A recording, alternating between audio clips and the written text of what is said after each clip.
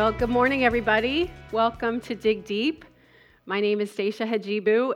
Several years ago, there was a story going around about a precious young family. There was a mom and a dad, and they had two young toddlers and a newborn infant. As you can probably imagine, mom and dad were experiencing levels of physical exhaustion that made it hard to function during the day. Sleep became even more scarce when they began to witness this new phenomenon with their kids during the night, thunderstorms. It was now thunderstorm season, and so now not only was the newborn baby getting up in the middle of the night, but every time it would thunder and lightning, the toddlers would be coming to jump into bed as well. So as you can imagine, most days were spent trying to come up with creative ways to function without sleep. As the story goes, Dad had a trip coming up for work, and he was very nervous that his wife wouldn't get any sleep while he was away. So he sat down with the two kids, the toddlers, and said, "Listen, if you guys can stay in your own bed all week and let Mommy get some rest, I'm not above bribing you. And if you guys can stay in your bed for the entire week and let Mom get some rest, I might have a surprise for you when I come back from my trip." And so the kids stayed in their bed all week long, and Mom was able to get some rest that week. And when they went to go get Dad at the airport, Mom was schlepping into the airport with the two toddlers and the newborn, and it was the oldest child to see Dad first. Before Mom knew it, this oldest child was sprinting across the airport to the baggage claim, yelling at the top of his lungs, "Daddy, great news! Mommy didn't sleep with anybody while you were away." Yeah. So, now why do I tell you that story?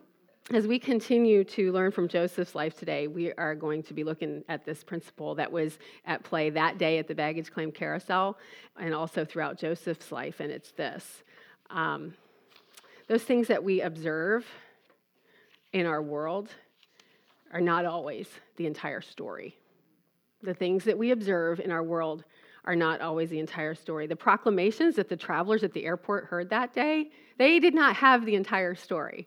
And similarly, as we've seen with Joseph Allspring, his seemingly random occurrences in his life are not the entire story. There's been more going on than what the eye can see. I think this principle has unfolded well for us throughout our gatherings this spring. This is an idea we can grasp. Clearly, there's been a lot of hardship in Joseph's story, but hardship isn't all of his story. So I'm wondering, can this be true of our lives as well? Is it possible that the things that we're observing in our own lives today are only part of the story? Well, of course, it's possible, and some days it even seems logical. But what I'm wondering is that can we choose to see it that way with the hard parts of our story, like an unwelcome diagnosis? Can we believe that we're only seeing part of the story? A fractured relationship.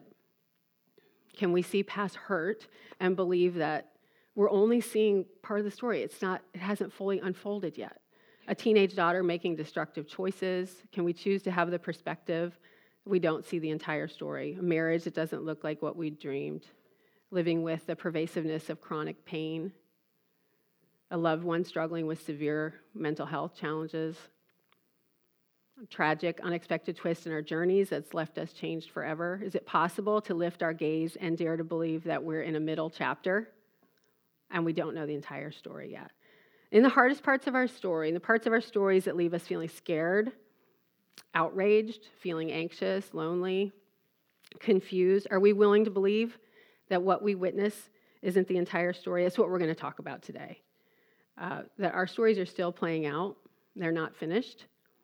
But more importantly, we're going to go one step further and make the case that God is in control of our stories and that we can trust him for the outcome. So let's continue looking at Joseph's story. If you guys remember last week, Jess shared with us the unexpected fulfillment. All 11 brothers are bowing down before him, and here's this unexpected fulfillment of this dream that God had given Joseph 20 years prior. Maybe you guys remember that scene right at the end of 43 where all the brothers are sitting around the table. Joseph is dining at his table, and they're enjoying a big meal together, and then they end up spending the night, and they're going to be heading out the next day. So that back to Canaan to see their father Jacob. So that's where we're going to pick up today. We're going to be looking in 44 and 45, and there's three major scenes that we're going to just briefly look at. We're going to continue looking. Joseph is still continuing to test his brothers, and so we're going to look at that testing a little bit. We're going to take a look at the transformation that has taken place in the brothers. And we're going to look at one of what I think is probably one of the most beautiful scenes in the entire book of Genesis, which is this climax where Joseph makes himself known to his brothers. So as we move into 44, the testing of the brothers continues. Do you guys remember in your reading last week where Joseph commanded his steward to take all of the brothers' sacks and fill them as full as they possibly could with food, to put their money back into the sack. And then he did this strange thing. He said, I want you to take this silver cup and I want you to put it in the youngest brother's sack, and I want you to make it look, it's a plant. I want you to make it look like he has stolen the cup. Okay. So the steward carries out those orders. In the morning, Joseph says, get up and go. They have started traveling out of the city to go back home.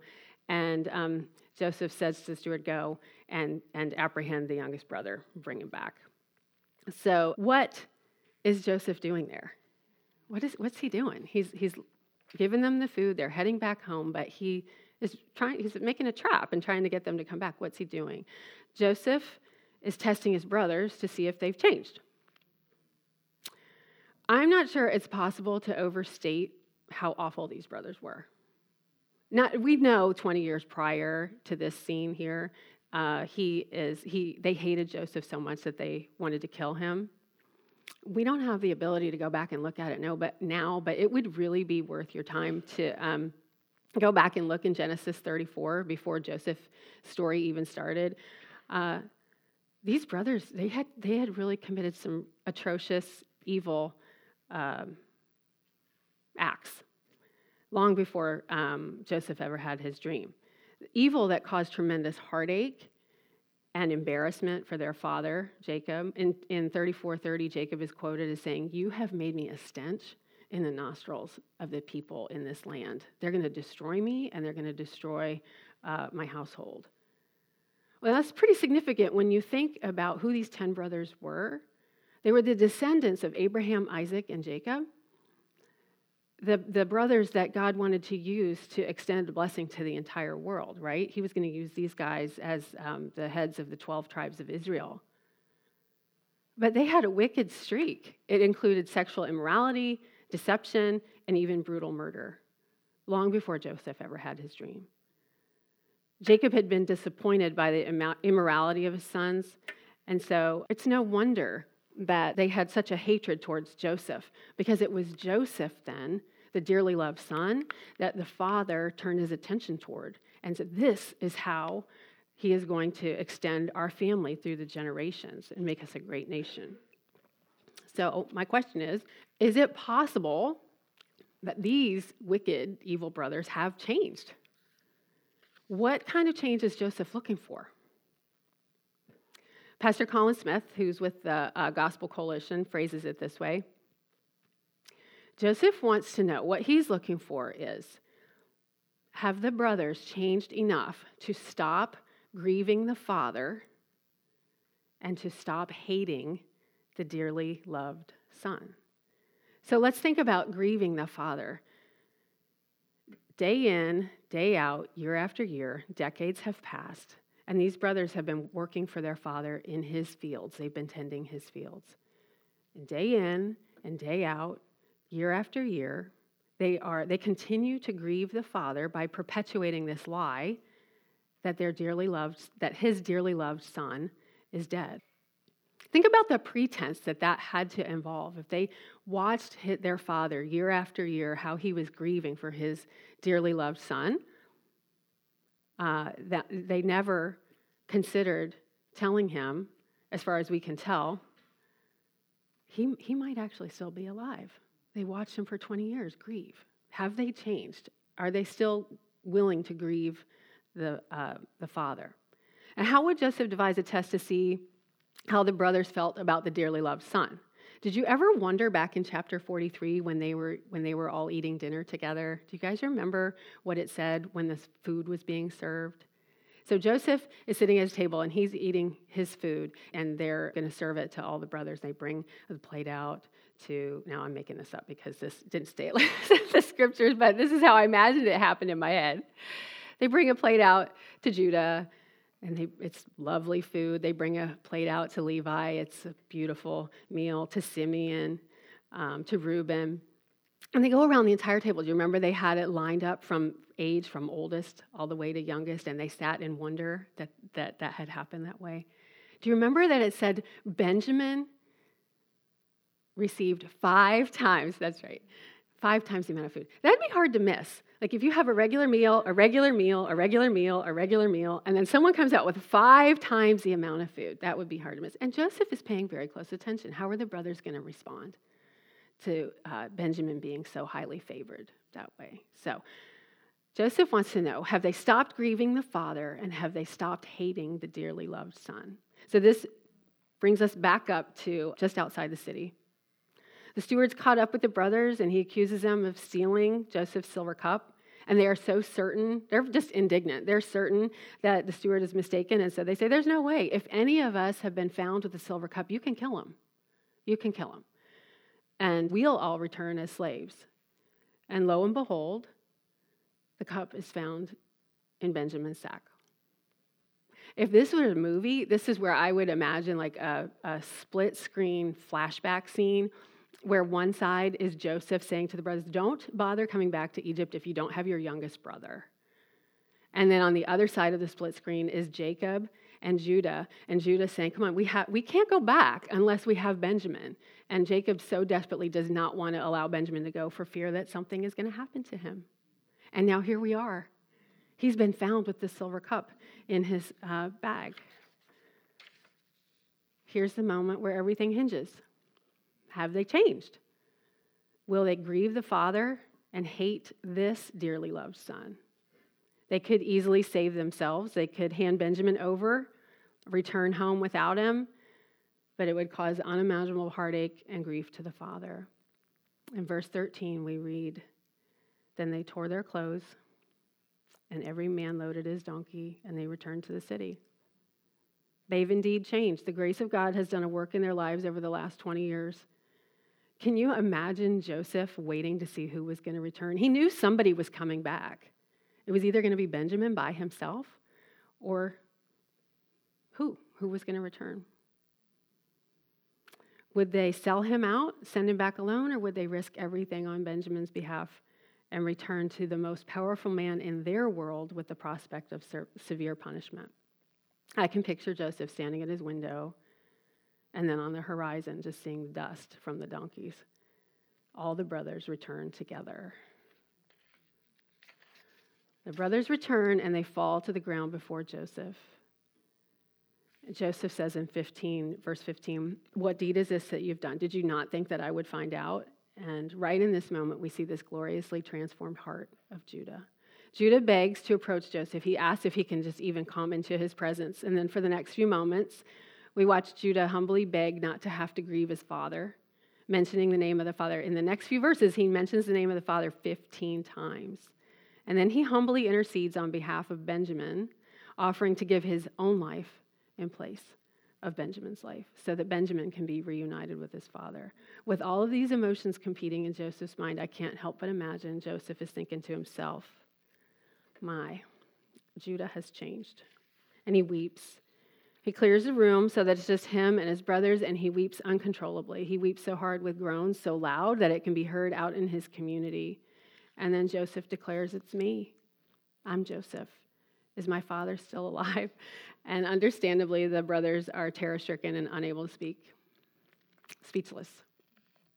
I imagine the scenes that must be flashing through their minds. I'm thinking of that teenage boy, their youngest brother, that they were in a position to mentor and coach and protect. And instead, I know there can be fractures in families, but this was their brother. Like, they were family. They see him coming on the horizon, and they strip him of his clothing, and they throw him in a pit without water to die. But if you guys remember back in 37:25, what they did next after they threw him in a pit, they sat down to eat.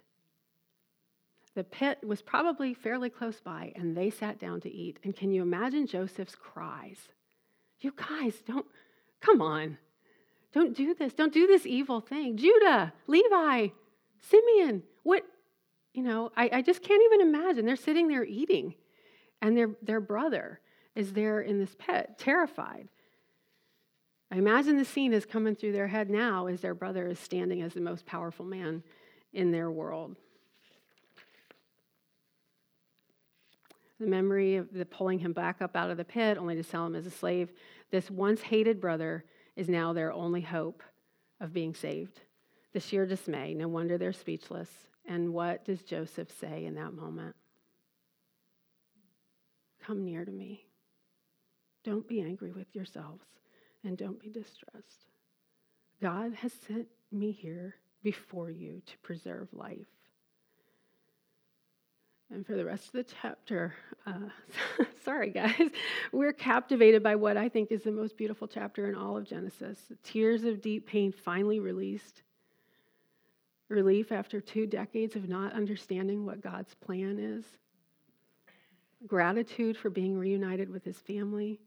Sadness over seeing his brothers rot with guilt. Joy witnessing those same brothers embrace repentance.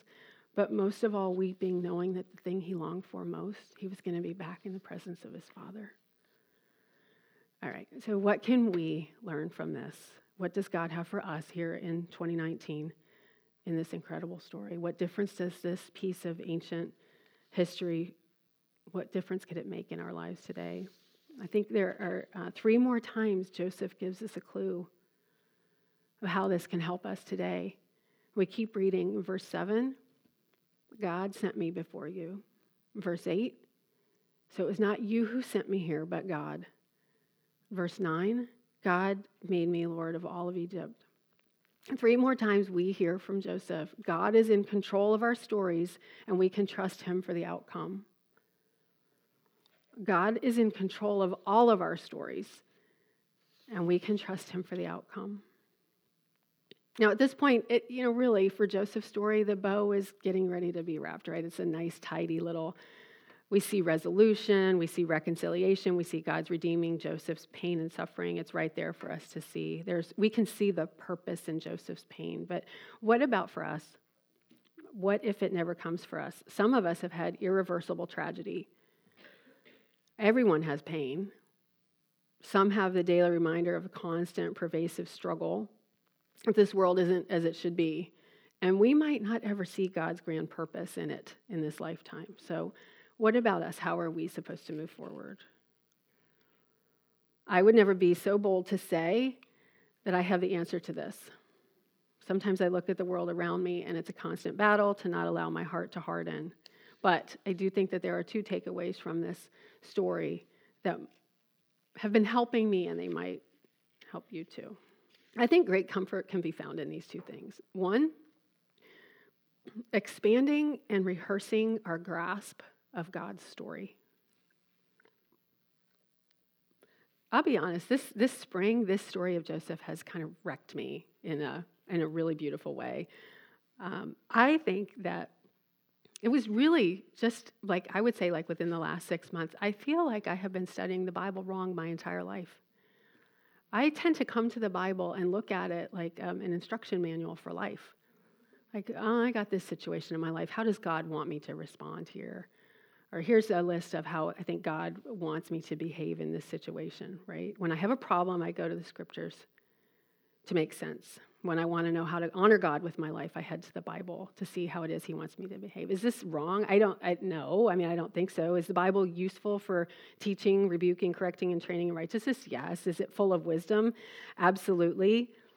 We can do all of these things and never fall in love with who our souls are aching to love and be loved by the most. One of the things this masterful story of Joseph has taught me is that God's chief aim for the Bible is not a list of do's and do nots. It's about him. It's one of the greatest ways that he has chosen to reveal himself to us. Look at this with me, okay? Take Joseph as an example. There are dozens of moral lessons that we can learn from Joseph. We may have learned it's not good to brag, right? We can learn how to not fall into temptation. It teaches us about the wisdom of planning years ahead in advance, in years of abundance, for years where we find ourselves in need, right? There's lots of moral lessons in this story. I think God has so much more for us here if we take the time to expand and rehearse our grasp of God's story. This might be another way to look at Joseph's story. Joseph was the dearly loved and highly favored son. He was despised and rejected and suffered at the hands of his brothers. He was tempted and he proved to be faithful. He was the dearly loved son who took on the form of a servant.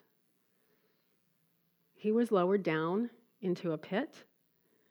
Eventually, he was unjustly accused and cast into a deeper pit. When he was being held as a criminal, he had two other criminals as his companions, one who would be freed and live, and the other who would lose his life hanging on a tree.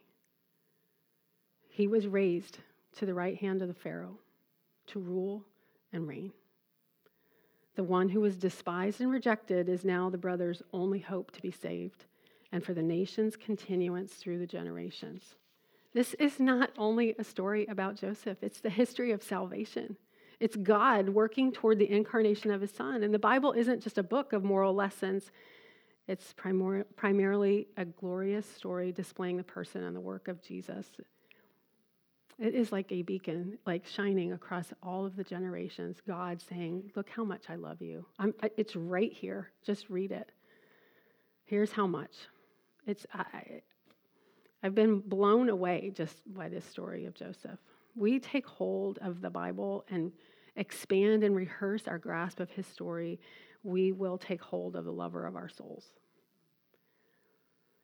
So I think we can find great comfort in expanding and rehearsing our grasp of God's story, but secondly, I think we need to choose to see ourselves as a player within God's story. And what do I mean by this? So we can look back at Joseph after he's revealed himself to his brothers. How in the world was he able to forgive these brothers? They're distraught to the point of not being able to speak, and if all Joseph ever focused on was the evil that they had conspired against him, I don't know if he could have forgiven them, but he draws them close. He wants them near. He wants reconciliation with his family. He doesn't want them to condemn themselves. How is that? Joseph understood there was so much more going on than what he could see. Joseph understood God was in control of his story and that God could be trusted for the outcome. He understood our lives aren't the point of it all.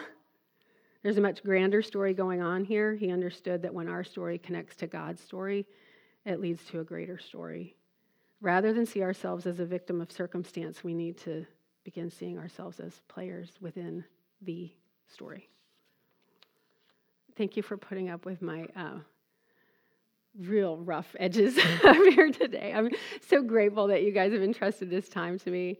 I have truly loved studying the story of Joseph alongside all of you guys this spring. I do believe we can find great comfort and help for each day when we expand and rehearse our grasp of God's story and choose to see ourselves as a player within that story. He's in control of our stories, and we can trust him for the outcome. Here's a few questions for you guys to talk about. One of the greatest things that we learn from Joseph is perspective is everything. So what kinds of things help you to change your perspective? Number 2, do you believe that God's in control of your story? Do you think he's in control of all of it, good, bad, and ugly? And when you see your story playing out in a way that you would not have written, are you able to trust God for the outcome? And what kinds of things do you do to remind yourself that he's trustworthy? Thank you so much.